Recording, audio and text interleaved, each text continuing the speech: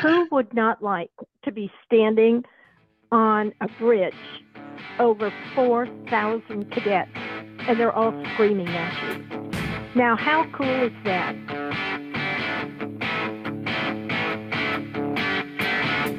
Hi, Brian.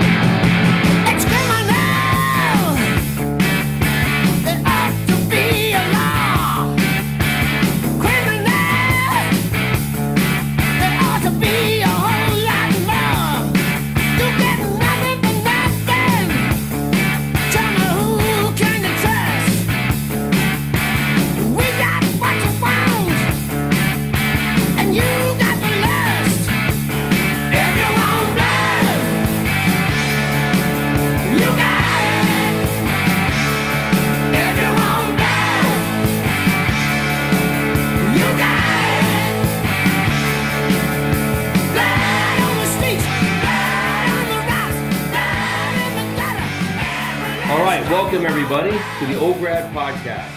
What a special night it is. Today is November 12th. We are right after Veterans Day. We're right after a great Army win. The Army team, they defeated Holy Cross, narrowly squeaked one by this week, and so potentially we're bowl eligible. If we went out, we got to beat one more team next week and then beat Navy. So here we are. And we have our guest tonight, which Barden, company G1, my co-host, my company mate, and also a good friend of Chris Barden's, Brian Sharpe, company F1. And a few months ago, I was talking to Chris Barden, and he said, I would do the Old Grad Podcast, but I just have one request. I would love to do the Old Grad Podcast with the Blood Lady. And so through some sleuthing and some connections and talking to people in the West Point community, I found the Blood Lady, Jeannie Kays. Jeannie, are you there with us? Hey, y'all. How are you? Jeannie, I'm so happy to be talking to the 91ers. Well, it is such a pleasure to have you on the Red Podcast. We are totally stoked to have you on the podcast tonight. We had a chance to talk very briefly earlier this week to let you know a little bit about what this is all about. But this is kind of it's been 5 years, a little over 5 years, going on 5.5 years of work that this has been going on here. It started with the run up to our 30-year reunion. And I was having these very rich conversations with classmates about class giving. And I said, wouldn't it be great if we created a podcast around this? And so now it's been 5.5 years of just talking to classmates, and it's just been a wonderful experience. And so very grateful you're able to join us tonight on the Old Grad Podcast. It is my pleasure. Thank you so much. So where do we begin? Chris, you really wanted to have the Old Grad Podcast with Jeannie, with the Blood Lady. Why don't you tell me why it was that you were so interested in having her on the call with us? Yeah, it's one of those touchstones we all have in common. No matter what we did at school or what our major was or what branch we went, there's a few common shared experiences we had. And this, when we're all gathered in the mess hall, this is certainly one of them that we all. It's a little bit of insanity that helped us get through 4 years of what was insanity at times, but something we could laugh about and look back 30 plus years later and say that made no sense, but it was hysterical. Why was that? But and I suggested it to Jamie. Jamie was like, all right, hold my beer, I got this. You did. Well done. Well, it turned out it wasn't as hard as I thought. All I needed to do is speak to our resident experts on anything West Point history, which was the West family. And as it turns out, they knew exactly who the Blood Lady was, because the Blood Lady was none other than Jeannie Kays, who was married to General Jim Kays, who was the head of the Systems Engineering Department. And Jeannie, you were a huge part of our 4 years at West Point. And I don't know if we ever heard more than just maybe one or two quick words of what you were saying before the court just went nuts screaming for the Blood Lady. So can you tell us a little bit about what it was like to be the Blood Lady, what your actual role was as the Blood Lady back in 1987 to 1991? I would be absolutely delighted to. First of all, I must tell you that I was not the Blood Lady before 87. There was a lady who came in who was from Hudson Valley, and she got up on the poop deck and started to talk. And she did not realize that the cadets who were there had to leave and go to class or they'd all get written up.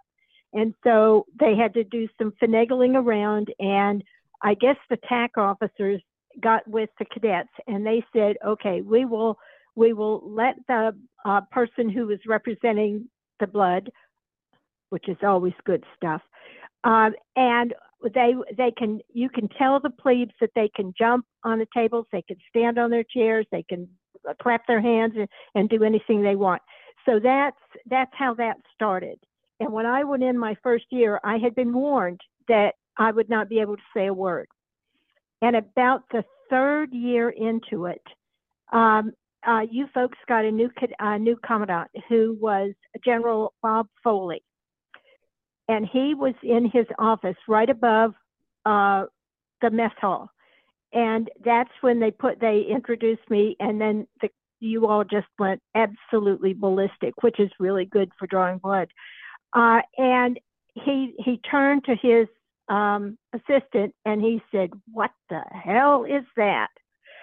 And it just so happened that this person was Jeff Wirt, who was a friend of mine. And he said, "Oh, that's Jeannie Kays. Don't worry about it."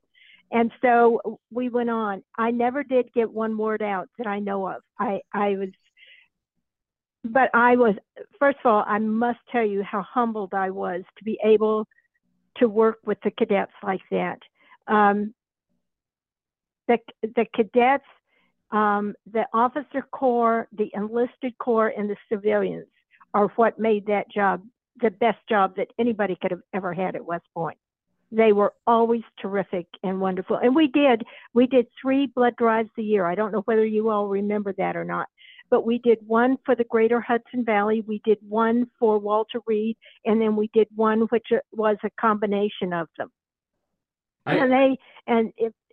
Go ahead. Sorry. No, I imagine that it's probably, I mean, in terms of the effort, the input, the effort, and the output, which is the number of gallons of blood, the number of liters of blood, I think we're a very high producing school for those who would be donating, right? Right. When Desert Storm was there was 7,000 units of blood that was collected, and that was from Walter Reed. And I think that was 2 years before I started. But then when I went in, we got over 4,000 units in the 4-day period every time. There was not a time that we didn't have at least 4,000 units of blood. And let me just ask a little question. What does blood smell like? Does it smell like iron? A little bit like metal? No, it smells like roses. Like long stamped red roses. It's unbelievable. But that's that. So now you can do that in trivia. You'll get it. So did you work for West Point, or were you working for Hudson Valley Blood Supply? Like who was your actual employer? Okay. I was a federal employee, and at the time I was doing that, I worked for the Family Services Department. And one of my jobs was to be in charge of the blood drive, to do the advertising and do all those things.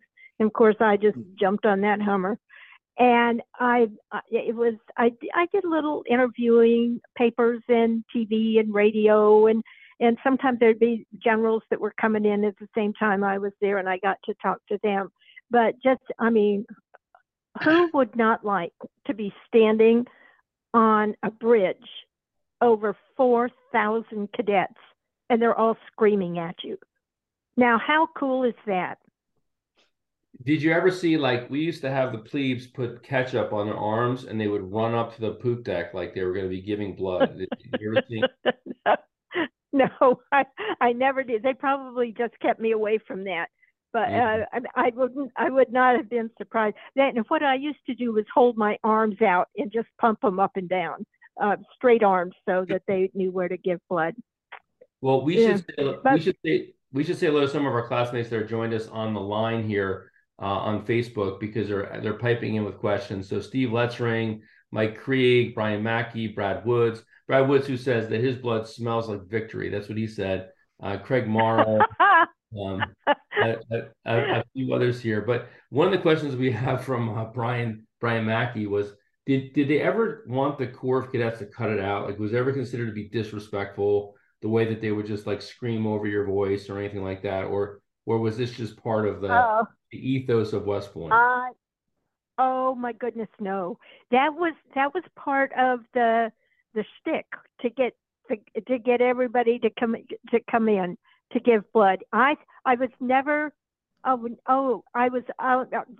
like I said before, I was honored to be first of all, I have to tell you guys that West Point, see, my blood is not red. It's kind of black and gray and gold. Although I didn't go there, my family did. And I was so honored to do something that was giving back to the country through the cadets and through the all the people that were there. I was excited about it, and I would tell everybody about it. No, that was a great honor. Never disrespectful.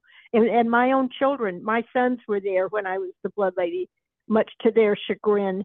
But it was great fun. Yeah, by the way, I do remember. Oh, go ahead, Chris. I do remember either our cow or first year, one of the captains from DPE I think it was Captain Wright, got up on the poop deck and said, "The Corps is disgracing itself," and started to lecture us, and we just drowned him out too. We did the same thing to him. I'm pretty sure I remember. You. Yeah. Oh my gosh. No, that was it. I wish I could have remembered that. You know, I don't remember much from them. You know, they took me down and got me out so that I could go down to Ike Hall to get started. So maybe that's where I was when that happened. It's such a fascinating little microcosm of the world and of the Army, you know, West Point, this whole concept of like, you have to give blood, and they would incentivize you to say, if your company gives X% or your battalion or whatever, your regiment, you could get a pass. You know, my daughter, who's a plebe, she just got a pass because the 4th Regiment had the most blood that was given of any regiment. But I recall, Brian, maybe you remember this, they would march us down to Eisenhower Hall in formation. They would march us down, and they would say, okay, if we give X% of our company or 100% of our company, we'll all get a pass. Does anybody want to fall out right now? Like they would make you like leave in front of your peers, like if you're going to chicken out and not give blood. Oh, yeah, that it was like semi, like it was pretty much coaxed, or you had no choice basically. Oh my, I had no idea about that. I never could give blood the whole time I was the blood lady. Really? I didn't weigh enough. Oh, that was joyful then. It's not the same now, but that's the way it was back then. You had to weigh 110. Now, were you guys there when we you guys, meaning you people, when we did apheresis? I don't think so. Okay, apheresis is when you went in, they put you in a chair, they took a needle in one arm and a needle in the other arm, they took the blood out, they spun it around in a centrifuge, pulled out the plasma, and put the red blood right back in. I did apheresis yesterday. I mean, that was one of the greatest things going. I mean, because you got your blood back, you with no downtime, and of course, I don't know. Are there any of the people listening who were playing football at that time? Yeah, I'm sure we've got a football player too. If you're a football player, pipe into the chat. You're a football player. I'm pretty sure we have at least one.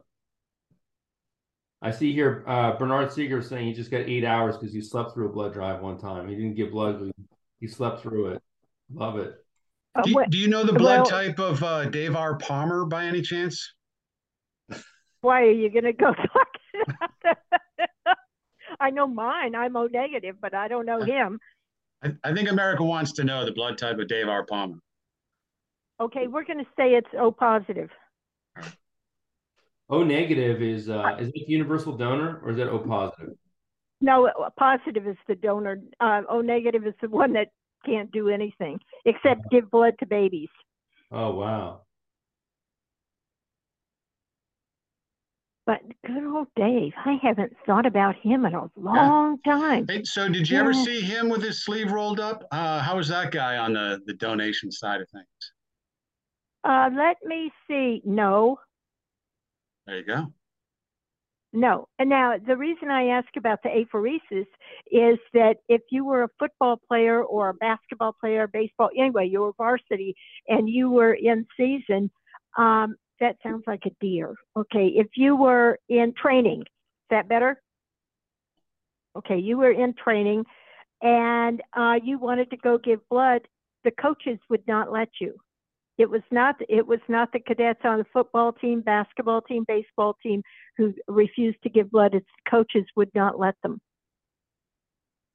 Yeah, there's a little story about that it ties into the history of the class of 91, because on a previous Old Grad podcast, Scott Halstead was talking about this because he had a cadet in his company who did not give blood because he was on the quote unquote football team, but he was actually the manager for the football team. He was the in squad. Oh my God. He said he was in season, so he didn't need to give blood. And Halstead was like, "You're the manager of the team. You are not a football player." And it's like, he was like a plebe or a yearling, and he was a firstie. And so Scott got into it with him and then it turned out this kid like turned him in for harassment or something. So it didn't go down so great. Not such a good thing. But Brad Woods, just a little comment here. He said Lieutenant General Palmer, first of all, Dr. Brad Woods, he's a doctor. He said Dave Palmer's veins were filled with cobwebs and scowls. That's what he said.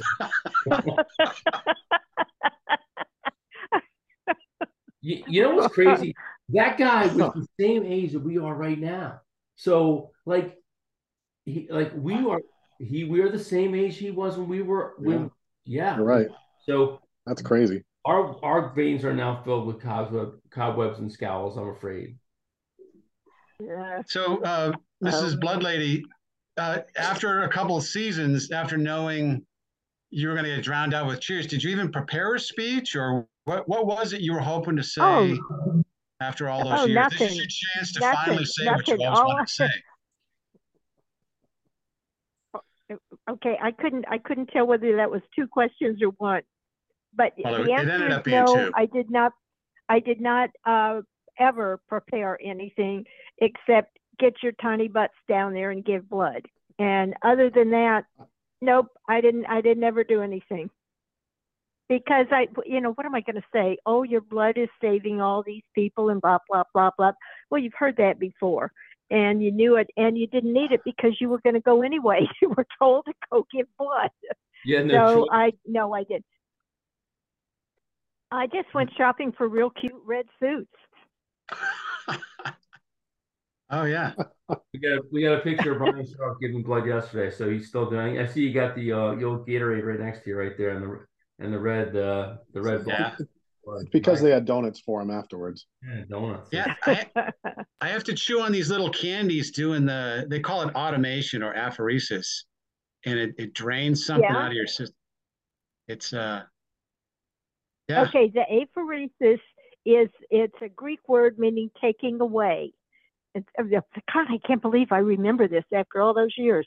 Anyway, it's a taking away. They take the plasma out, and then all the rest of the cells go right back into the body. So they take out this little bit, and then they fill it. They fill it right back up.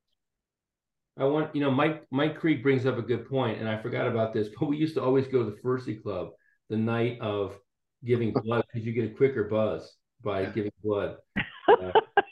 That's true. Nobody asked me to the Firsty Club, so I don't know. We gladly would have had you there. It would have been a riot if we had known who you were to have you come out there. Well, Jim, did you know? Remember our F1 trip section in the Dominican Republic? Mm-hmm. I came back and I got banned from donating blood for a year after that trip. Mm-hmm. It's a good time. Geez, I wonder why. Well, my daughter was stationed in England during Mad Cow, and she still can't give blood. Oh, wow. So Craig Morrow says that Dave Palmer looks. He would had him over for a barbecue at Fort Hood, I guess after we graduated, and in the Army. So he looks a much younger out of uniform. He would just look old in uniform.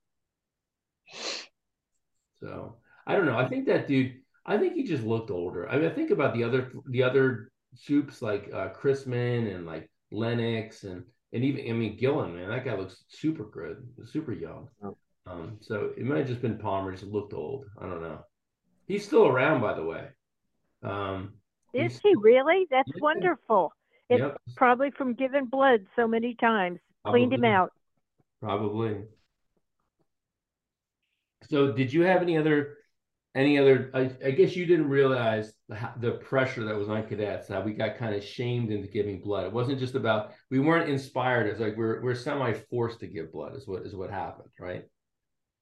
But didn't it turn into a habit so that you continued to give blood later on in your life? And for the little bit of shaming you got, this is now trying to twist it, that made you go ahead and decide that you were just going to continue to give blood because it didn't hurt you and it saved people's lives? Well, Brian just gave blood yesterday, so good on you, Brian. It's been a while for me. Yeah, it's been a while. It's been a while for me. I gave plasma a few months ago. I did do that. I gave the platelets or plasma. Good. That is so heartwarming that just that little tiny bit of stuff that I knew about that is still around. Well, Jeannie, there's a blood shortage nationally, so everybody's welcome. America needs blood, especially in the holiday season. Oh, it's coming up, and they have the vans that go around. There's grocery stores. You can just about go anywhere and find a van. Libraries have them, and if not, just go into the ER and say, "I want to give some blood." And did you know you used to get paid for giving blood? Oh no. Yeah, I think long time ago. Yeah. Yep. But working with Hudson Valley and with Walter Reed, they're two really great organizations to work with. But then I was there at West Point, and I was probably the only one who wasn't a cadet who thought that the blood drives were really great. I loved it. Yeah, those were good times. So Jeannie, I knew you were going to be fantastic to have on this thing, and I'm so happy that you joined us for the Old Grad Podcast. Just a few more closing thoughts from you before we move to interview our classmate Chris Barden. But you've seen West Point, as you mentioned, from many different dimensions, as a wife, as a mother, as a grandmother, as a community member. Can you share with us just some of your most cherished memories of West Point and maybe the impact that it's had on you, and something to leave us with? When we first got there, gosh, I guess it was in 68 or 69 after Jimmy got his master's. He was teaching in the math department, and I was appalled at the way cadets were treated. I couldn't understand the tearing down and then the building up until, oh my gosh, because we were there for such a long time. I knew kids who were children of the class of 62 that were coming into West Point, and I saw the magnificent difference that West Point had given these children of my friends. And they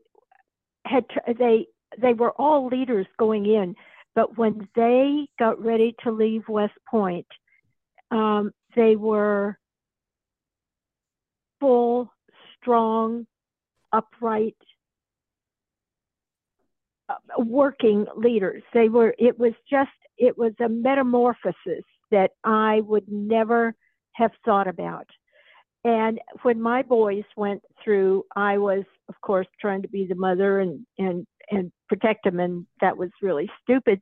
But I didn't know any better the first time. Second time, I learned. But I just being able to watch and to be a part of West Point is one of the greatest things that God has ever given me, was to see people mature and blossom.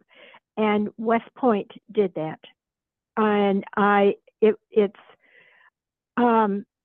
it's an honor that I was able to be a part of something that is so much bigger than I, and has made this United States as strong and good as it is because of the people that West Point puts out.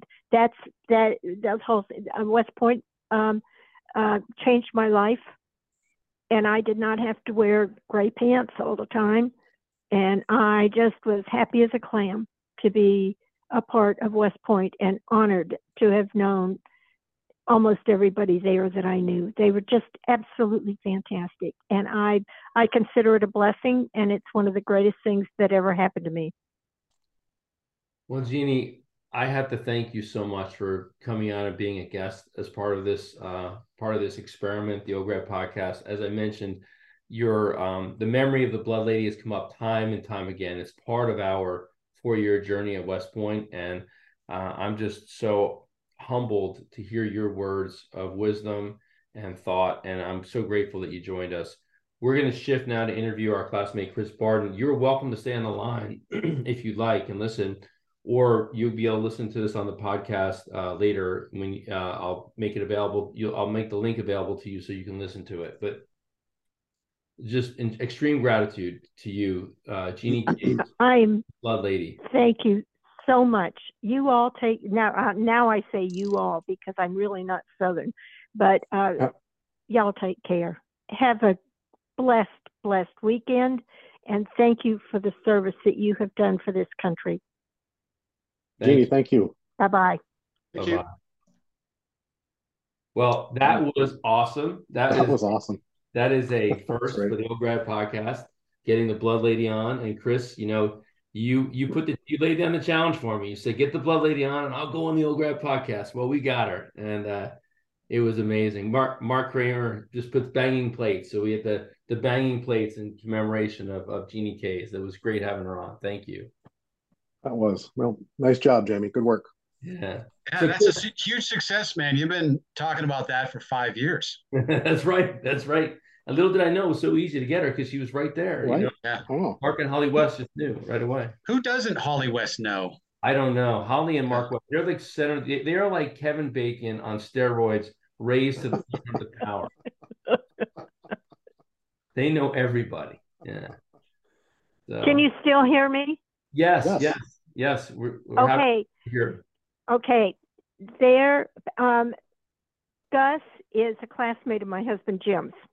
Mm-hmm. And we have known Pat and Guppy for, my gosh, it's almost 63 years. And there's nobody I know of that's given more or done more for West Point than those two people. Well, I got to tell you, the apple doesn't fall far from the tree because Holly and EG and Mark, they're just tremendous assets to West Point too. And I have to mention right here, right now, and it's the email coming out about this too. We have a class reunion coming up, 2.5-year class reunion. It's in Louisville. The sign up is on Facebook. It's going to be coming out via email as well. It's going to be in April of 2024. It's going to be a great time. The West have put that thing together. It's a bourbon tour. We're going to be going to a horse race. It's going to be awesome. So please make sure you can try to go to that. If you're listening to this podcast, look on Facebook, look in your email for the link or on Sallyport and sign up for it. So Chris, give me the lay of the land. Where are you located? Family, work? Give me the sit rep for right now. I live about just under 3 hours north of West Point, just a few miles from where I grew up, just north of Saratoga Springs, in a little town called Gansvoort, named after a Dutch Revolutionary War hero. A lot of Dutch heritage up here, upstate. So yeah, I've grew up here, child of two educators, two teachers, and grew up on an old family farmstead that's been in the family for almost 200 years. My mom still lives on the property, and married. I met my wife my senior year at West Point, going into the spring of our first year, and remember we used to have this thing at school on spring break. You could take an extra 2 days of spring break if you would agree to go do PR work for the academy. So you'd have to wear a uniform and go talk to some high schools. I'm gonna pull a word out of my distant memory. CPR, I think it's called. CP, yes, I think that's what. Yeah, cadet public relations something. Yes, and so anything to get an extra, couple days of leave, get 2 extra hours of leave, I would have done it, just to get out of there. So I think most every spring break I volunteered to do it. So our first year, I was kind of hurting for my last. I had to do 4 schools, so I'm like, I'm going to go to my old elementary school because what second and third grader isn't thinking about West Point at that point? I mean, they're check the box. Check the box. Yeah, check the box. So I get there and I go to my old third grade teacher's room and talk to her class, and on the way out, she's like, "Hey, you want to meet our new kindergarten teacher?" And it turns out this was during Desert Storm. My little brother was in the Air Force in Desert Storm at the time and was over in Iraq, and so she had been having her class write letters to my brother, just as a local serviceman, not knowing who he was. So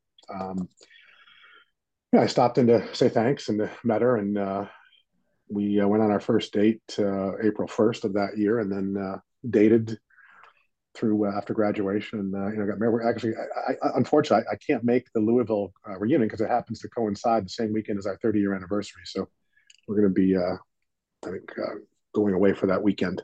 What better way to celebrate your 30th reunion than hanging out with all your classmates from West Point, right? Wouldn't that I haven't run that up the flagpole yet. I'm thinking about it. Well, I would think Shelley would want to spend our reunion together, our 30th. Yeah, Brian and Shelley. That's right. Yeah, because Brian has known my lovely bride almost as long as I have. Just Brian and I didn't meet till OBC, but I didn't know Brian at school. I knew of him, but we met at OBC and then found out we were both going to Riley. So we decided to cohabitate together and shack up and get an apartment that we probably vacuumed once a year. Yeah. So Brian's known my wife Shelley for a long time. Yep. So what are you doing for work? And tell me about the kids. The current. Yeah, I got two.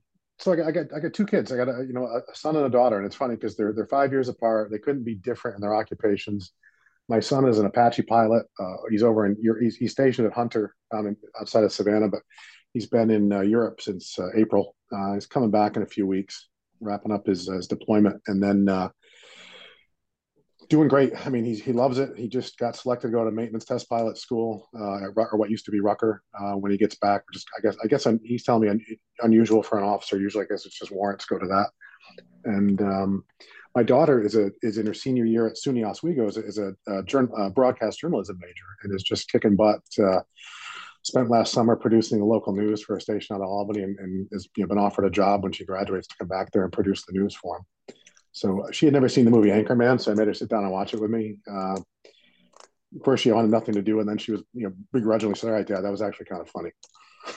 Did you watch Anchorman too? Yes. Yeah. But my kids are, they couldn't be different, and 5 years apart, and different professions. But the most rewarding thing is that the 2 of them are thick as thieves, and they're just close. They have this great relationship. They have this great sense of humor, and they're kind of like a comedy team together, and they just get along great. So that's always that's really rewarding to see. That doesn't always happen, and my wife and I pinch ourselves sometimes. We're like, yeah, this is pretty special. So someday when we're gone, the 2 of them will be there to support each other and have each other's back. Yeah. Chris, I think the class would be proud to know some of the antics your son's been up to. So, well, all right. So he's been in Eastern Europe and he's gotten some passes when he's been able to visit some really, cool places. He's, gone to Greece, to Rome, to Budapest, Dublin, where else? Prague. He was in Prague this week and went back to Prague because he loved it so much. And I'm sure another place or two. Berlin. So he's been jetting around Europe on his when he gets a long pass for the weekend, hanging out and sampling the offerings of singing karaoke. The last video I got was a few weeks ago of him singing "Country Roads Take Me Home" in a karaoke bar in Rome, Italy, and getting the whole crowd to sing along with him. So he's doing his part. Nice. But he comes home soon, and he texts me there and he goes, "Dad, I want to go to Army Navy." So he's never been to an Army Navy game. I said, "All right, we're going." I got to secure some tickets and probably a hotel room. So I'll throw something out on the class page at some point about that. But he's held on going to Army Navy, and we're going to go. Moni Fox said that Kim Evans' kids are deployed in the same place.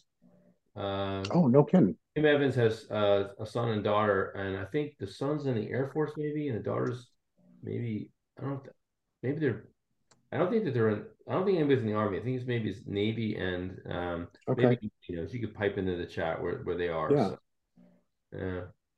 But in terms of work, Jamie, I mean, for the last 12 years, I worked for a privately held building maintenance services company right up to just 15 minutes up the road.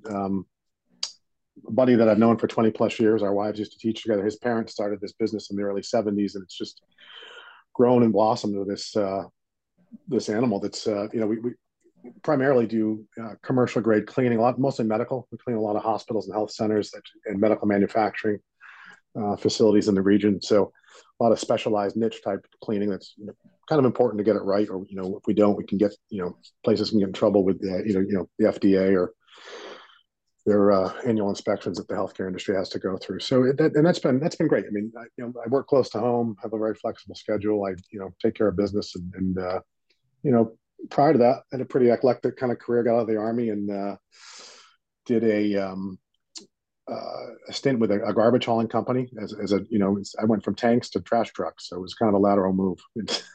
Principles are the same, just the equipment was a little different, but it was great because I could fresh out of the Army, I took advantage of an early out during the Clinton years when I did like 3 years active, and then Brian and I actually went into the same guard unit in Vermont. So it's funny, we were platoon leaders at Riley together, and then we were platoon leaders in the same unit or we were in basically the same battalion in Vermont, in the Vermont Guard.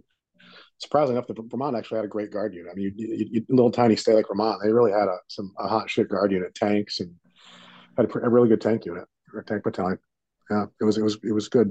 But so yeah, I'm lucky enough to live close. My mom is still alive. My dad passed about 20 years ago of prostate cancer. So my quick no pun intended, my quick PSA, which cuts two different ways on this, is get your PSA checked. Our classmates that have it. So it's that's a normal blood test, right? They should just do that as a normal, when you go for your annual physical. It is. Yeah, with a family history, I get it done more often than not. Try to pick a urologist with small fingers if you can. That helps. But, it's super important. I often, my late father would be here potentially if he'd caught this sooner. So he didn't. So, but you got to be vigilant.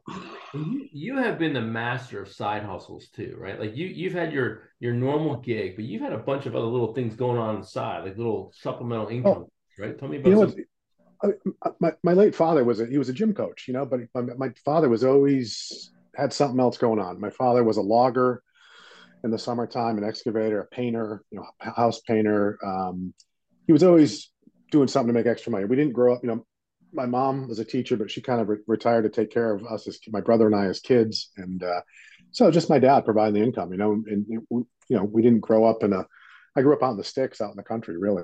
And, like I said, on an old farm. And so my dad always had a side hustle going. So I kind of learned that from him. At 12 years old, I was in the woods logging with him and skidding trees out and getting him ready to go to the sawmill and, or learn how to run a heavy equipment at 12 years old in his dump truck. And so, which is something that I still like to do to this day.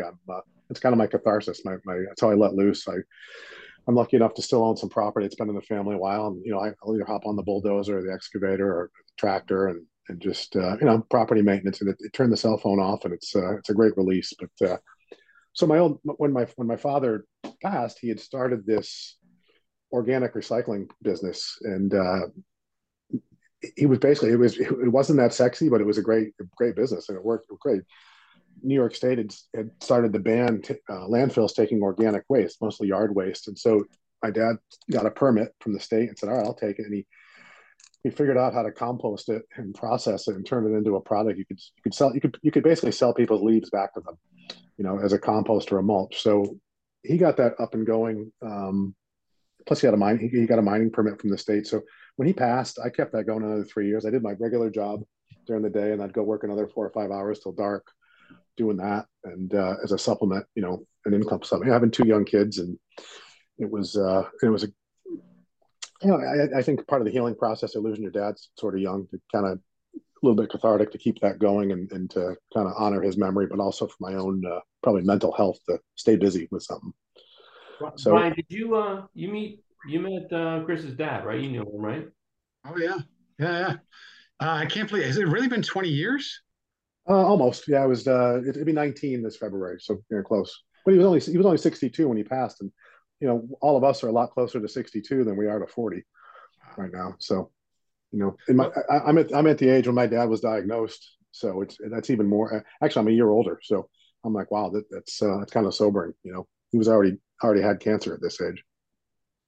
Well, Chris's dad was hilarious, and he didn't always get along with his neighbors, and there was always some sort of friendly neighborly consternation. My dad was of the walking tall school of justice, sort of, if that makes any sense. He was a great guy, had this great, very generous but quiet, a quiet generosity, but man, you cross someone he cared about, or you threaten someone, and there's still stories that people around here tell about some of his antics and how he could fly off the handle on stuff, and never like where anyone got killed or hurt necessarily, but just my dad could string together profanity to like nobody's business, and stuff that make you go, wow, that was good. That belongs in a book. You could do that. Yeah. So you got this outdoor equipment, you got this outdoor playground, right? Like this, yeah. where you just let loose, this cathartic, and you have like you call it the outdoor disco, right? You have a disco. Yeah, it's called. The unofficial name is the Disco in the Woods. It's on this old piece of forested property. It's been in the family forever, and I'm lucky enough to own it now for a while. When my grandparents passed, I was able to pick it up from the estate, and it's always been we used to call it the family. It's the woodlot. It's where my ancestors used to harvest firewood to keep the farmhouse warm. And my dad logged it a couple times while I was little, but always in a responsible way, where it's never been clear cut. It keeps generating wood. And I put it in a managed forest plan a few years ago in New York State. I hired a forester to come in and catalog everything that's there on 85 acres by species, by type, by size. And I actually took a couple of days off from work and went with them in the woods to do it because I thought it was fascinating. It was so old. Yes, girth. Yeah, it was so old school the way he did it, but it was fascinating. So I put the property in this managed forest plan for 25 years with New York State, where I get a nice tax break, but I also manage it responsibly. And we do a selective cutting every 6-7 years, something like that. And it's up to me when we do it, and it's up to me what trees we take, because I want it to be sustainable for the next generation, hopefully my kids, and keep going long after I'm gone. But it's where I go to relax. Yeah, I've got this kind of not compound, but at this campsite. Brian's been there. Kenny Mintz has been there. Craig Morrow, Sue and Troy Filburn have been a few times. They like coming up. I just did an event a few weeks ago just to Mike O'Toole from the class of '90, who's a good friend and lives nearby. He was actually at the Army football game and drove up at like 9:30 that night. Came up and hung out for a while, and we had a great time. But yeah, I've got a couple cabins. I got a pizza oven I built, a big bonfire pit. I got the latest hairball project that makes no sense is I dug a pond with my excavator, and we're going to do curling this winter back there. So we're going to have a redneck or fantasy curling league, which is going to be really, really dumb but really fun. So Brian's going to make a guest appearance at some point. Brian's been there. So yeah, I mean, that's kind of, I maintain the property for a viable purpose, but it's also where I go to relax, and where my mom lives, another, I don't know if I call it a side hustle. I'm working with a young, a 2000 grad who lives nearby, who owns a solar company. We're trying to site a 15-acre solar farm on my property there make, just to give it a viable use for the next 20, 25 years, something that I think is important. And if that doesn't work, then I'm going to turn it back into 30 acres of forest. I'm going to reforest the whole thing. Dude, I'm in. I mean, I want to come to the disco in the woods. I know I was trying to get out there. Big. I want to. All right. We'll get you an easy Pete up there. Any of our classmates, I'd love to have, anyone who's ever in the upstate New York here, I'll start and put stuff out on the class page, and it's come one, come all. It's just it kind of, you and I have talked about this, Jamie, and we've talked about on this healthy leader call that we do with Tracy, which is anyone who's listening who doesn't know, the healthy leader call is an offshoot of the Old Grad Podcast. It was when Jamie interviewed Tracy Fisher, a year and a half, 2 years ago, maybe something like that, and Tracy had this, great idea and super generous just to say, she's going to volunteer her time and her expertise as a wellness coach to form this, this grad group of just grads that want to get together and talk about common shit that we all deal with, the good and the bad. We're all at that point in our lives where we've got, as Jamie likes when I say it, the patina of middle age and old age on us. Now we're starting to get that patina on us, like we're not quite antique, but we're getting there. But and it's been a great group to just kind of be raw and honest and vulnerable and talk about what not only 10, 15 years ago, I think we were all focused on talking about the good, and now I think all of our ledger sheets are, we've got enough on the loss side and the stuff that we have dealt with that it's helpful to talk about it. So yeah, the challenge side, super cool. Yeah, and that's what's so amazing about this group of all of our class, the class of 91. We're all about the same age, plus or minus 2 or 3 years. We've been through similar challenges and trials and tribulations, and the fact is that there's no kind of facade, no bravado. We could just be like very honest with each other, and that's what's been so awesome about those calls. And thankfully Tracy, who is the facilitator, she's just tremendous at and getting everybody to be able to connect and share the challenges of aging parents and parenting teenagers and changing jobs and getting older, and Tracy's been after our health. Tracy's been an amazing facilitator and catalyst to that, and none of this happened without her taking that initiative. So I think a lot of us are really we're grateful to her, and it's sort of taken on now if we don't have a call schedule, a lot of us say, hey, when are we doing the next call, because we look forward to it. It's just a great fellowship event to chat with each other and talk about what's going on. And the last one we did, ironically enough, I actually ran the call with some help from Tracy, and that was the topic. We talked about kind of trying to find balance at this stage in our life where we can all fill up the ledger sheet with loss, whether it be the loss of loved ones or the loss of our health, or even as an empty nester, you're losing your kids to the world, and that's an adjustment and a interesting dynamic to go through, and lots of other versions of loss. So how do we take things like the healthy leader call and focus on the balancing out the loss with some gain, some found. And in my own sake, just since the 30-year reunion, I mean, I've connected with classmates I didn't even know at school, and it's been awesome. I mean, Tracy, I didn't know Tracy at school, and I talked to Tracy a lot, and she's actually hired me as her wildflower coach, because I another thing I did this year, I planted several acres of wildflowers, and she wants me to, I'm going to help her do a smaller version of that at her house in Ohio. So, but stuff like that, and Sue and Troy Filburn lived just down the road. I didn't know them until a year or two ago when I started to connect with them, and John Keenan, Storm and Norman John Keenan. I mean, met him at the reunion, and he came up and hung out. What a great guy. We had a great time. So it's been great. Craig Morrow, who I was in G1 with and knew at school, and Craig and I just had an awesome weekend. Went to the Syracuse Army game and hung out in the woods and drank whiskey. So I think the ability to connect and balance out the lost part of our lives right now, or the stuff that we can't do anything about, the stuff we can do about, it's been huge, and it's something I'm really leaning into more as I look at the next year coming up, and I want to do more of it. That's why I want to have people up to the woods or try to make events, whether it's games or the Louisville reunion or just stuff at West Point, and just kind of throw yourself into the connection piece, because it really is, at least for me, it's been really quite rewarding. Bill Stone, another classmate who Brian and I lived with we were stationed in Riley with, and Brian and I have connected with him a few times, and his Bill's got this gorgeous farm in Virginia, and we've hung out there. And there's a few funny stories there. I'll let Brian elaborate on those if he wants to. But it's always a good time when we go to Stoners. It's always great to see Bill. And although I have to admit,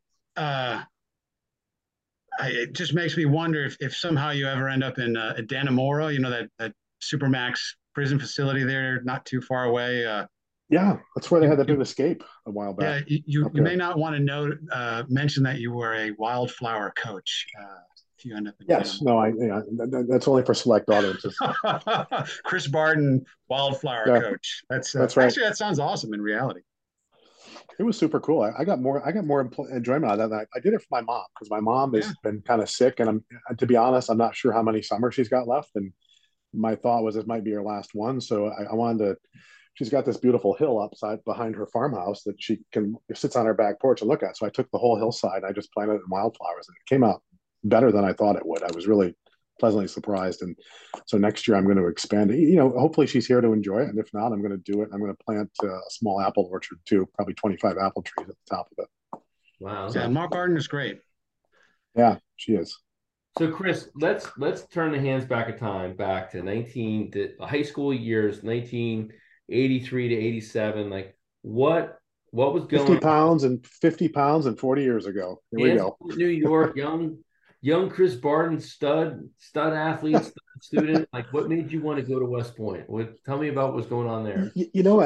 I hope this isn't there was no kind of watershed moment. I mean, I think like any of us in our class, Jamie, I was involved in a lot of stuff, with sports. I was not a standout athlete, but I wrestled, I played football, ran track, when I was all, band, drama club, student government, the things all of us did, because, that's how all of us, some version of that got to West Point, and, again, I grew up out in the sticks, and, my parents as educators were like, hey, you've got the talent. And I forget, they knew somebody, locally who had a connection to West Point. Like, hey, you really should think about West Point. I was like, okay. But I also applied for some ROTC scholarships. And so I was very fortunate. At the end of the day, I had an Air Force and an Army ROTC scholarship to choose from. And I had the West Point appointment. And like any, dumb, or any 17 or 18 who didn't know what he didn't know, I'm like, I think I just want to go to a regular college, and my parents were like, yeah, you can, but, if you're going to go big, and so I did, I was like, all right, that makes sense. And in hindsight, if I'm being honest with myself, it's probably better that I did. I'm not sure I would have had the discipline to stay within the lines the first year or two at a civilian college. Who knows how that would have turned out. So maybe the inherent guardrails of West Point might have actually saved my ass by going there and keep me between the lines. And, so, but, I think like a lot of us, the first week or so, you're like, what the hell? How did this happen? What am I doing here? And then tell me about that. The first week. So our day, you show up, who's your roommate? I mean, there's some G1, there's some famous some great guys. Yeah. So my roommate was Drew Coogan, who Drew lives down in Chappaqua now. Works for Pepsi. Just a great guy. One of guy that I was tight with all years at school. And a guy I don't remember his name. He quit like 3 weeks in, so he was only there 2 or 3 weeks and he was gone. But it's we all have our different story of the crucible of those first few weeks, which it was a crucible. It was crazy. And I got Mark Warrott, another guy. Kirk Swanson. Yeah. Kirk Swanson, big hockey player out of Fridley, Minnesota. Yes. And then Mark Orwatt from West Springfield, Massachusetts. The Big O. He's from West Springfield? The Big O. Yeah, the Big O. What's hysterical? Anyone, if you know Mark is, had an incredible career in the Army, and then, been super successful out. Went to MIT, got his master's in civil engineering, and then got his PhD in computer science, and I think now is doing his own thing on cybersecurity. But we have funny stories from Beast with him just being all ate up, and all the rest of us getting yelled at because he'd come out all ate up to formation and be like, "Who's going to take care of Orwatt?" But one of the funniest stories was at the last was it Lake Frederick where we did our before the march back, right? So we're in our tent city one night, and I still pick on Mark about this, and where all of a sudden I hear one of the upperclassmen who was a terror coming through yelling, "Orwat, where are you? Get out here!" And then a couple other, so probably it was like 4 or 5 of the first cadre screaming for Orwat. So he pops out of the tent. And he's like, "Sir, I'm here." Apparently, Mark's underwear got lost in the laundry, and his dad had called. He called West Point to say, "Hey, I need to find my son's underwear. Where is it? Find his underwear." And so Mark, I still pick on him. We're still looking for his bag, hermetically sealed bag of underwear somewhere from. Never came back to him. And the Big O, the Big O did some freedom rider trips with us to Army Navy. He did. Just always just always a tremendous person, and also very resourceful, very thoughtful. And this was like 15 years after graduation, I found out he put in a claim for his lost full dress for the shrunken full dress from a graduation parade, and he got paid for his full dress for the damage caused by the cadet laundry, right? That's why he's working at the Pentagon and we're not, Jamie. I wonder if we could put in a claim later, like 30 some odd years later, like, my full dress shrunk, and this should be with accrued interest. What would it be worth now? Yeah, it's like a huge lottery. Yeah, we had some great dudes. Like I said, I spent all 4 years with Craig Morrow, but the weekend I spent with him a month and a half ago, we had a great time. And there's a guy, if you haven't had Craig on the podcast yet, you need to. Craig had an amazing career, and really, exemplifies the whole lifetime of service to the nation thing. Very cerebral. He's very cerebral, dude, right? Yeah, but just a super interesting guy to talk to, and just beyond that, just a good dude. So, which describes good dude and good great woman. It describes it pretty much everybody in our class. So I mean, I know it. It applies to a lot of us. So you majored in geography or something, right? You said. Yeah, I watched like my friends Drew and Mark, doing big engineering design projects, and I said, I think I want to go to the cadet movie theater tonight. I think I'm good. But Mark will tell you a funny story. The one time I was his design project on a wastewater engineering plant design, he actually sent me the design a few years ago. I got it in a yellow packet in the mail because we got like a B- on it. It was like the lowest grade Mark ever got at West Point, and it was because I was his partner, and he's like, "Dude, you slept through half of this." I'm like, I don't know. I don't remember it that way, but yeah, no, but to be fair, I was, and to this day, I'm still interested in, I guess maybe before there was a true engineer or environmental science pathway there, that was kind of my bent anyway. And, having grown up out in the sticks and being an outdoors kid and, being around the woods and things like that, I had a natural interest in that anyway. So it wasn't really so much as a get over major is something I was actually genuinely interested in it. When you think back to the 4 years at West Point, is there like a particular time you would want to relive if you could, or like when you think of your most cherished memories of that place, what are the things that come to mind? I don't know. I mean, first year was great, but that was certainly a great. I mean, I'd say the last 2, 3, probably from New Year's on to graduation, that 4 or 5 month sprint to June 1st was just, it was a whirlwind, but it was great. You knew you knew you were at the proverbial end of the tunnel, and just don't do anything stupid, you'll graduate kind of mode. And which was ironic because we had a guy in G1, one of our cadre when we were plebes, who literally the day before graduation got booted out on an honor violation as a firstie. And that was always a stark warning to a lot of us going, don't fuck it up, because don't take it for granted, because you get careless. And, not that any of us would, but, we saw that and we were like, holy shit, that guy just spent four years here and isn't going to graduate.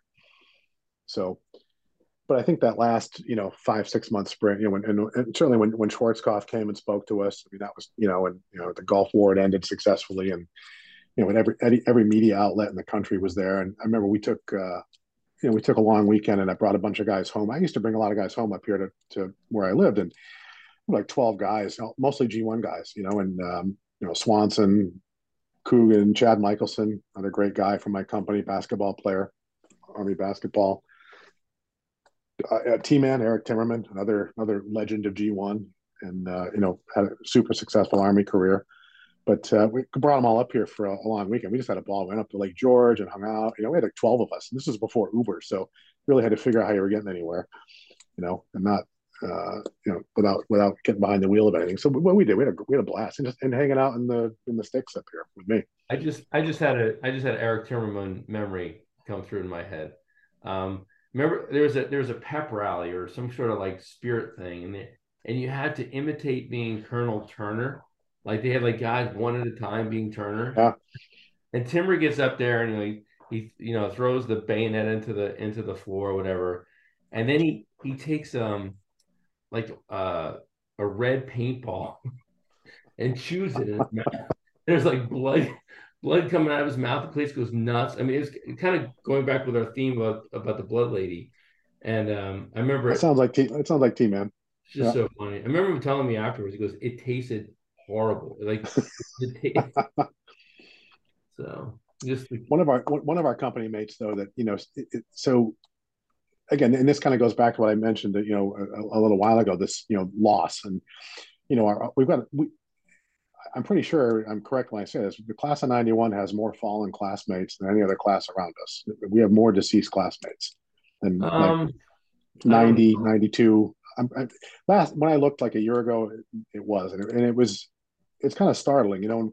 One of our own company mates, Bill Van Mullen. Bill was a great guy from Manchester, New Hampshire, in G1 with us. Tall, redhead guy, hard to miss him in a formation. And right after I started at my new job, I forget how it came down, but I got wind that he was sick. Maybe it was one of those Caring Bridge pages, and just on a whim, I think a bunch of us started talking in G1 and said, "Hey, Bill lives in I think of Brentwood, just outside of Nashville. 2 weeks from now, what are we doing? Can we all rally and get there?" Not knowing, we knew it was bad. We just didn't know the whole, timeline. So anyway, long story short, about 12 of us Greeks rallied at his house in Tennessee. Had a great weekend. Bill was thrilled to see us. We had, great food. We laughed our asses off. The same stuff we do now when we get together. And it was just kind of this organic spur of the moment thing that we pulled off. And it was, looking back, that's one of my fondest memories after West Point, is that we just sort of instinctively came together and did what we had to do to take care of him. And so we had this great weekend, and a month later to the day, he passed and he was gone. And, I know his wife and his 2 teenage daughters at the time, sent all of us, just saying, "Hey, that meant a lot. Thank you. Thanks for doing that." So I think that was maybe my first inkling since graduation, where I was like, you know what, it's important to show up when we can, in any way you can. You don't have to physically be there if you can. I mean, but make the effort and just try to, do what you can within your ability. And I was really, proud of my fellow company mates for rallying at a moment's notice and just doing what they could to be there. That's awesome that you did that. How did you communicate? Yeah. Do you have each other like on email? Do you have a WhatsApp chat? Like what's your? To be fair, we're not as tight as a lot of other companies. We have a group text that we communicate through occasionally. And I'm trying to think. I think this one was more email. This was back. Yeah, I think we just had everybody's email address. This was 12 years ago. Yeah. 11, 12 years. So, and we just kind of treated it like we were just handed a warning order and made it happen. And that was looking back, I'm like, hey, I'm glad whatever that meant to him. I'm glad we could pull that off for him. So, well, in speaking, just a real quick note on this topic is that we recently were charged by AOG to create a class caring officer. They wanted every class in the 90s to have this stand up this capability to be able to rally around folks if they have sickness or challenges in their life. And so Ovi Alfaro has stood up and raised his hand, said that he would do that, expanding his role as that's great treatment officer, but he's going to also stand up this role as the class caring officer. And we are looking for people to support him in that work, but there are clearly best practices about how you can set this up and make this happen. And there'll be more to follow on that. I know that also like there are unutilized capabilities of Sallyport right now that could be a way to connect with people. There's WhatsApp, obviously text messaging. So it's important to be able to stand up these little resources as we can. I got to meet Ovi by phone a few months ago when Tracy and Ovi and I did a group call together, and it's very enjoyable to, again, I only got to meet him over phone, but really great guy to talk to. And I was really thrilled to get to talk to him and hear about his work as the bereavement officer. And it was in preparation for the Healthy Leaders call. And Ovi made I hope I'm going to say this correctly. Ovi made a great point. He's like, hey, I show up kind of after the fact to try to fill the gap, which is huge. And the three of us kind of agreed. Wouldn't it be cool if we could fill the gap before someone dies? Well, you're all thinking the same pathway that AOG was thinking as well. And AOG was now spearheaded and led by our classmate Mark Beeger. This is a big part of the next generation plan around West Point, is to be the most connected alumni group and to be the most proactive as well. So that's really what we're going to be able to do.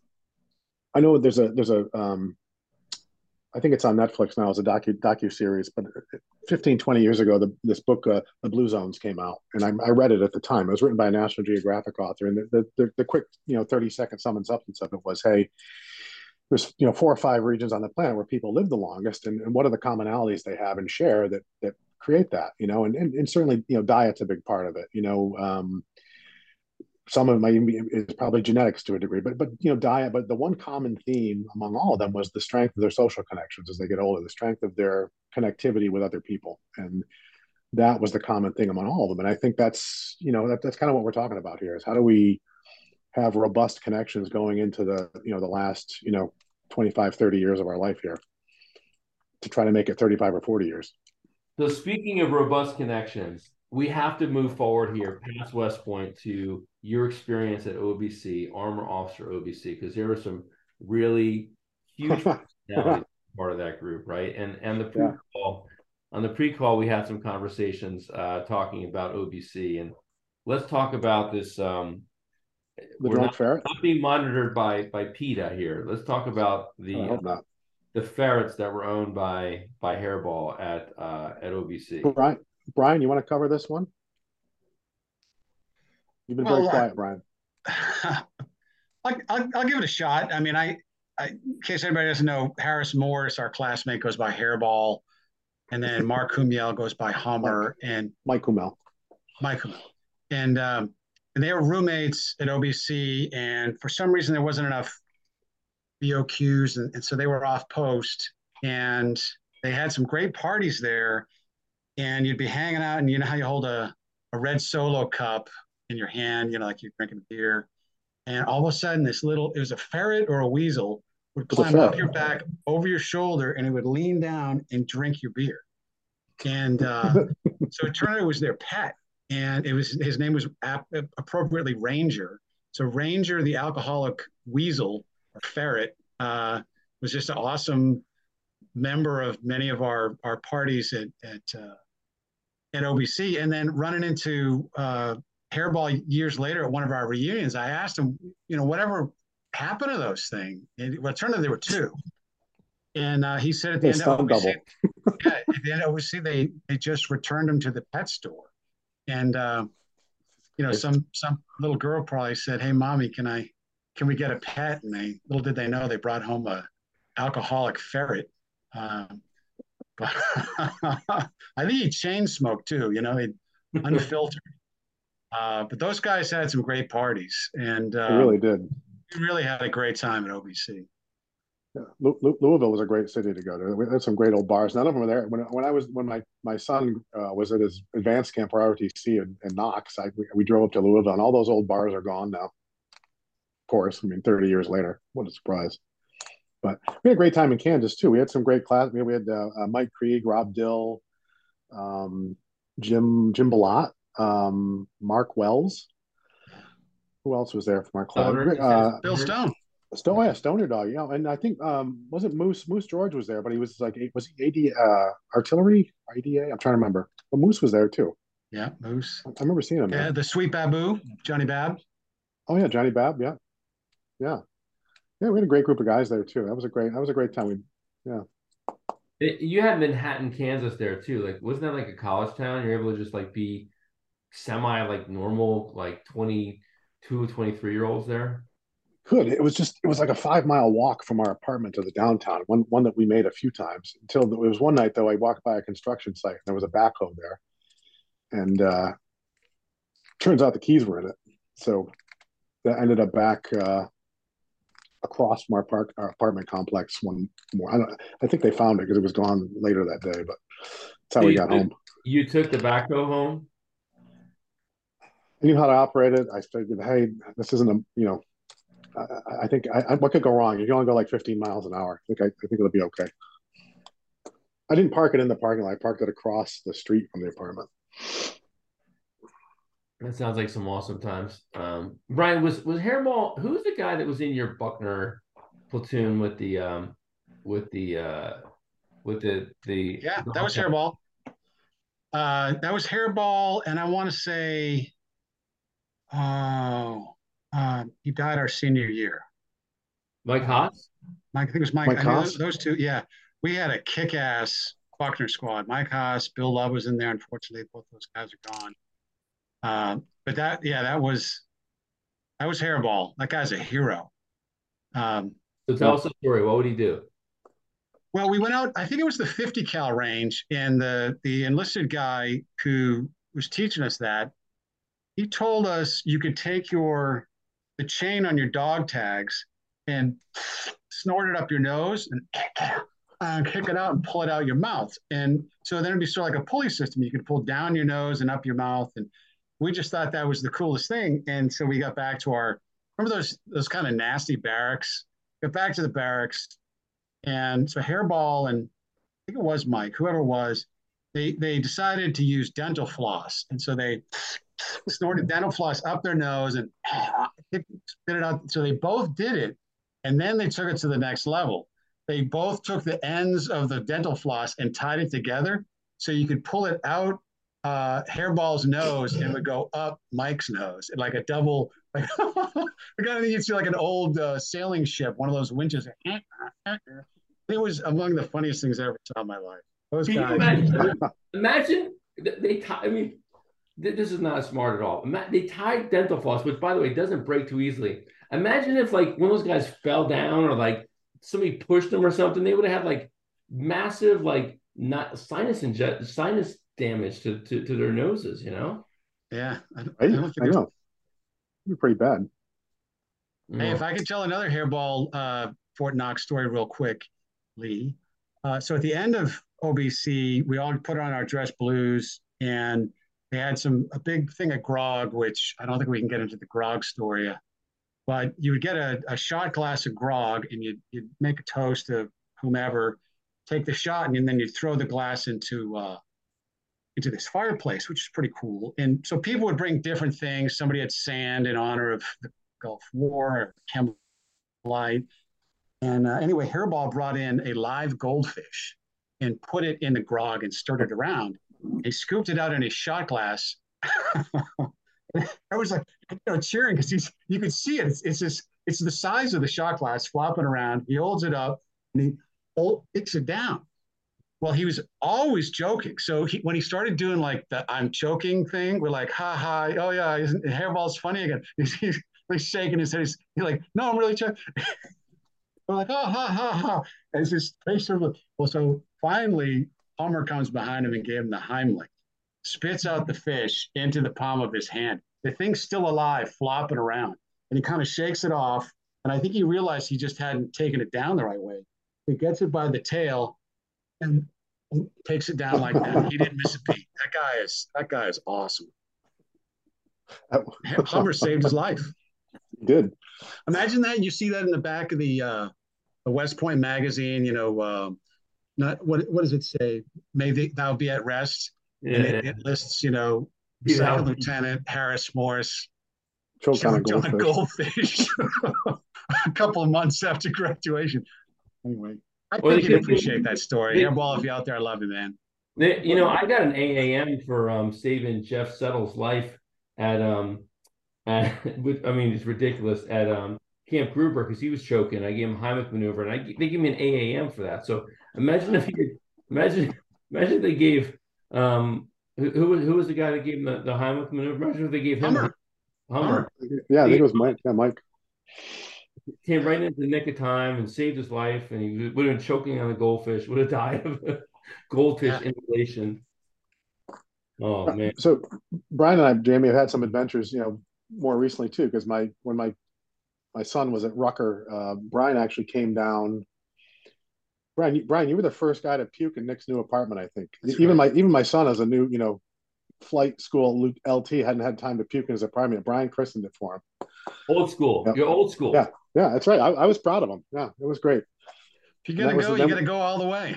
No, and you did. And then Brian flew down to Savannah last year after he left for when my son left for Europe, and so Brian and I have done 2 road trips up the East Coast and stopped. Bill Stone seems to be the common denominator. We always seem to stop at Bill's place and do something stupid or we always have a good time for sure. And Brian and I got very. Bill had, for those who don't know Bill, Bill's into the old MGs cars, and he's got a couple beautiful old MGs that he's restored. Bill's super talented with that, and so Bill had this hot rod shop, and Bill went to bed at like 11 p.m. one night, and Brian and I decided to stay up and hang out in his hot rod shop until 3 in the morning. And what else? Oh yeah, what else happened there, Brian? Oh yeah, Brian. You bench press one. Yeah.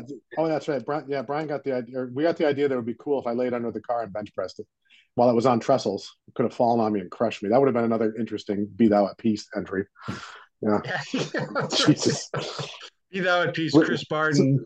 So we actually have video of that. Where it's like 2:30 in the morning. We're both hammered, and I wedge my fat ass under the car and somehow raise it up off the trestles, not realizing it could fall off and crush me to death if the whole weight of it hit me. All Brian in the background is yelling and screaming. Yeah. What happened? Chris was killed in a car crash? Well, not exactly. He was crushed by a vintage car wound. Yeah. Crushed by a vintage British sports car. He was run over by a car. No one was driving. And no one was driving it. The car was going 0 miles per hour. If I can put in a plug for Bill and Anna, their farm in Shenandoah Valley, Virginia, is just super, super awesome. And breathtaking. It's gorgeous. They've been very generous to you and I. And I think they'd love to host a bunch of classmates out there. We ought to have, I know we've got Kentucky coming up next year, but we ought to have a mini reunion at your Disco in the Woods and a mini reunion at Bill Split Farm. That would be awesome. Yeah. Well, I tell you, Kenny Moose and I went to, I do this annual, and I know, Brian, you've open invite, you haven't done it yet, but this annual camping trip, the end of the summer in Hickory Run, Pennsylvania. It is magnificent. Kenny fell in love with the place. He's like, we got to have our whole class out here. This is just so great because we have this whole campsite. So it's this spur of the moment stuff. And Chris, you kind of mentioned it too. Like, you just got to make shit happen. You got to make a story. Make a story. You do. Because we're running out of stories if we don't make them, right? You just got to make them. And doing something like that is really a great way to make it happen. I agree. You got to keep making new stories. It's important. Yeah. It keeps us young, at least mentally. It does. So we are getting towards the end of our podcast time here. And, Chris, I mentioned to you, like, this is the point in time where I want to kind of turn it over to you to give us some final thoughts and your perspectives on life, about West Point, the Army, and whatever else, our relationships among our classmates. It's been a great time here, starting off with the Blood Lady, but also reminiscing with you through West Point and the Army and crazy stories from Buckner and OBC and drunken ferrets. And I knew we were going to have a great time talking. There's probably 10 other stories we haven't even told here that we talked about in the Old Grad in the pre-call. But what thoughts do you want to leave with us? You got to change the Singars to red for some of the stories. That'll be another time. Yeah. I think the one theme I already hit on. It's just the power of connection and kind of lean. This whole idea that we're all experiencing our own version of yin yang in our lives. And I think the key is to keep it balanced as best you can. We can all enumerate the losses, and that's easy to do. I think the harder part is to lean into the other side of the equation. How do we add to the balance sheet on the positive side, on the connection? And for me, it's connection. It's making connections with classmates. And to be fair, I've connected with a lot of classmates that I haven't met up with in person, but I connect with them on social media or through the call with Tracy. That, again, folks that I've really come to enjoy interacting with, and I think and that I find super interesting, and hope to be able to hang out in person with in the future. But that's a piece of it, Jamie. The last piece, the one thing about your calls and our healthy leader calls has been the generosity of spirit in our class. Some of our classmates who were very willing to be very vulnerable and share challenges. Kenny Mintz is a guy that comes to mind. Kenny, everyone knows Kenny. Kenny is as rough and tough as they come, and there isn't a badder ass than Kenny. But he's also a guy that isn't afraid to share what's on his mind or in his heart. And we've all got challenges. I think we got to be there for each other. I in my own case, I wish I had dealt with some mental health issues sooner than I did, but I did, and that's the main thing. And I'm in a hell of a lot better spot than I was 7-8 years ago. And I just wish I'd done it 15 years ago. But I think the point is you do it. But I think we got to be there to support each other on some of the delicate and sensitive issues like that. Our physical health. I talked about getting your PSA and your prostate check. The least glamorous exam you'll ever have done if you're a guy. Trust me. If you haven't had it done yet, get it done. But you aren't going to enjoy it. But for yourself. Yeah. I just had a calcium score done of my heart, and I've had that done before, but the most recent one came back not as good as I hoped. So I'm like, all right, time to, I can wallow in what is, or I can say, what am I going to do about it? And I think just be vigilant about your health at this age, your mental and your physical. And I try to be, because I watched my dad pass at 62, and I know, especially as a gym coach, he had a background in physiology. Had he been more vigilant, he very possibly could still be here and enjoy getting to know his grandkids. And I don't want to be that guy. I want to be the guy that's here that knows his grandkids in my 80s. So take care of yourself. But I think even equally, if not more important, let's make sure we double down on taking care of each other. And to that point, on the Healthy Leader podcast, or calls that we have, we're going to lay down a challenge here for 30 days coming up here. 30 straight days of 30 minutes of movement. That's what we want to do. And so 30 for 30. You can do it the day after Thanksgiving to Christmas Eve, or you can do it the last 30 days of December, whatever it's going to be. But just let's find a way to move and to walk, run, work out, whatever, for 30 straight days. That's one of the things we want to do with the Healthy Leader podcast, Healthy Leader calls, and Healthy Leader group. And we'll be putting more information out there. Some other updates here. I got some awesome guests coming up here on the Old Grad Podcast. I want to kind of tease this in a little bit. Mark Beeger is going to talk about AOG and his plans as the CEO of AOG. I've got Chris Hartley coming on, which is going to be great because he's been a TAC officer now at the Citadel following his service at West Point. So we're going to have a lot of interesting stories about that. I've got Elad Duran live from Tel Aviv telling me about what's going on there in Israel. And then Army Navy Week at some point is a little bit dependent upon the schedule of some of our pretty busy classmates. I've got Andy Iliff and Ted Russ with our classmate Lieutenant General John Braga. They're going to talk about stealing the goat our first year. And that's probably going to happen on December 2nd. That's going to kick off Army Navy Week. Of course, the big schedule I'm trying to work around is Johnny Braga.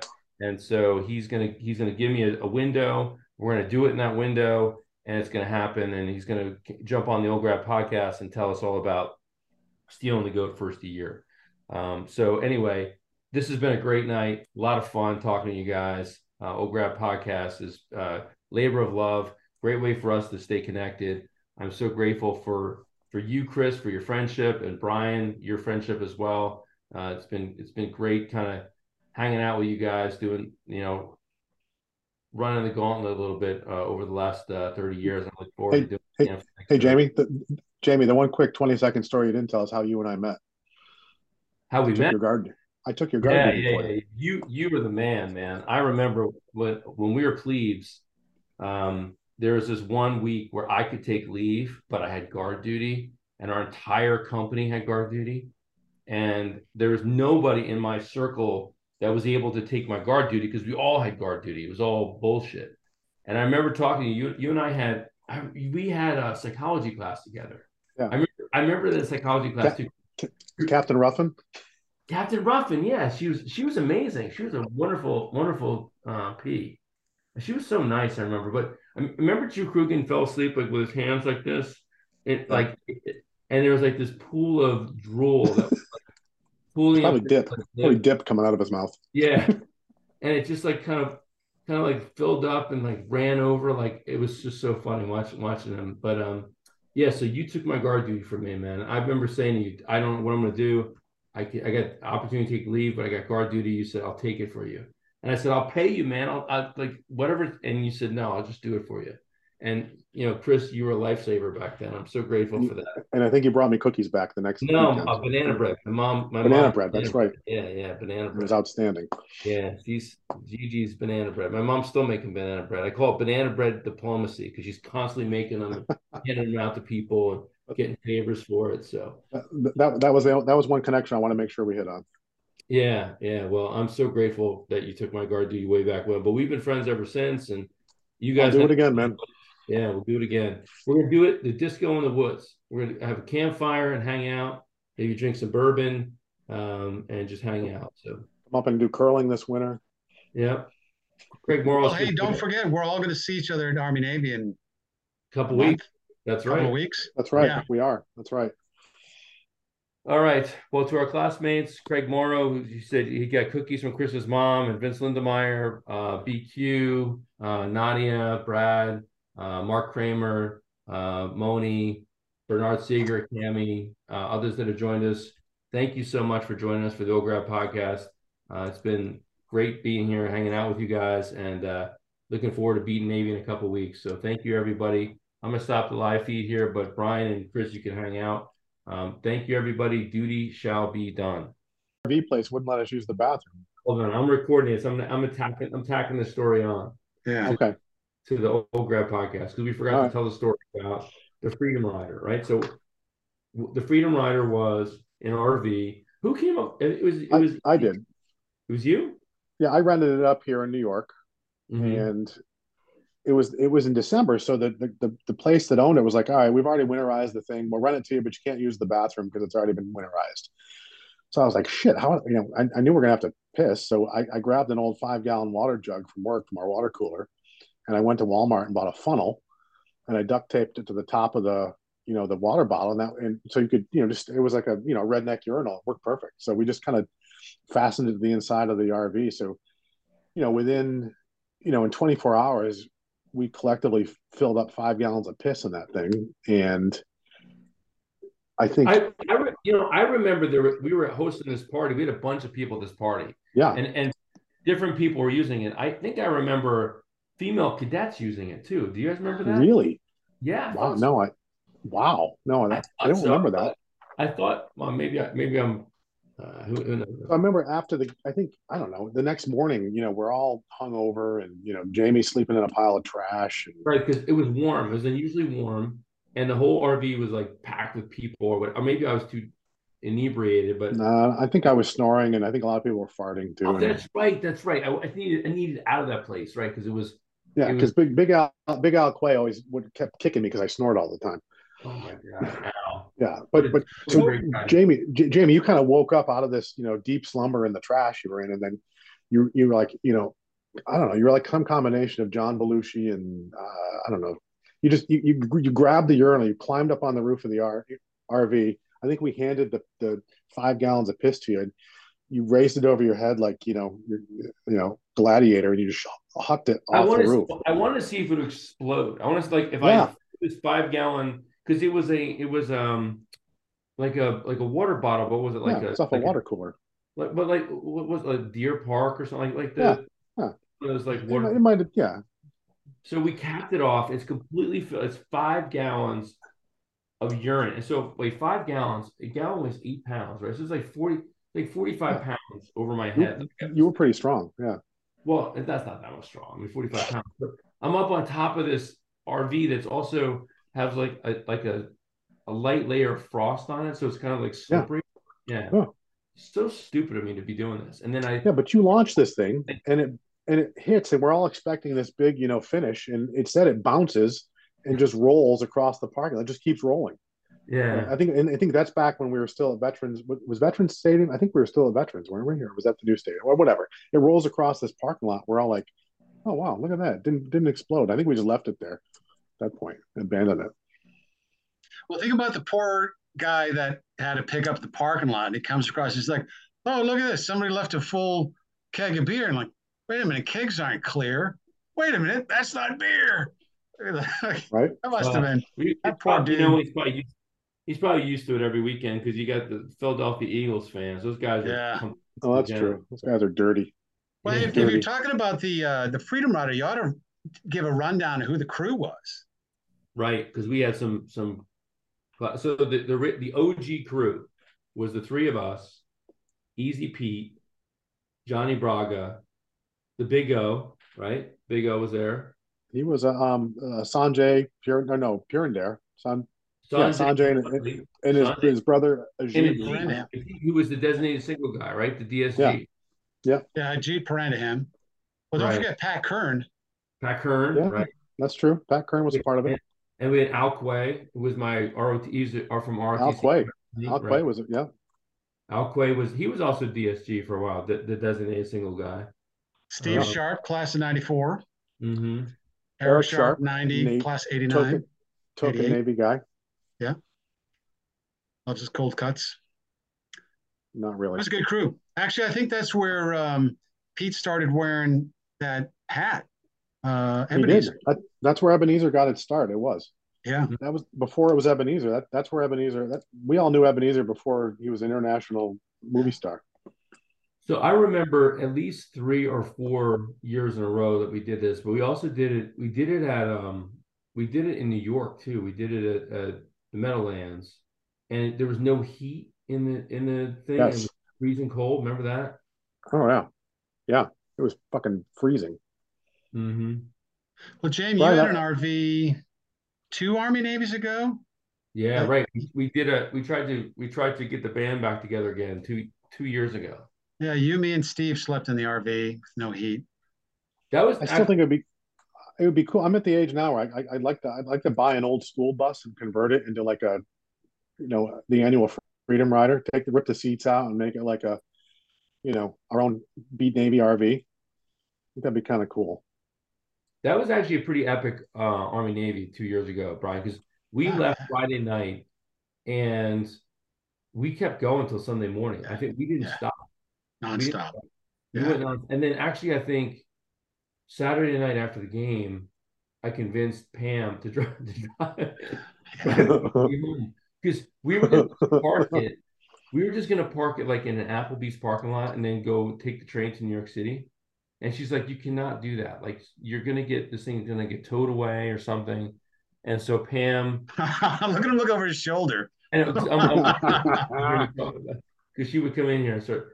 So Pam says, "I'll drive this thing home," right? And by the way, we just cooked a whole bunch of tacos. There's like nothing was secured. Like there's like taco meat flying around it, and so it's windy. And so she drove this thing home with my son and his girlfriend while we went to New York, and the wind was blowing. Jesus. And she texted me. She said, "If you ever do an RV again, we're done." And so we're finished. So that was Pam's the best. Yeah. She's awesome. She is the best. You are right though. We went from Friday afternoon till Sunday morning all out. That was a good trip.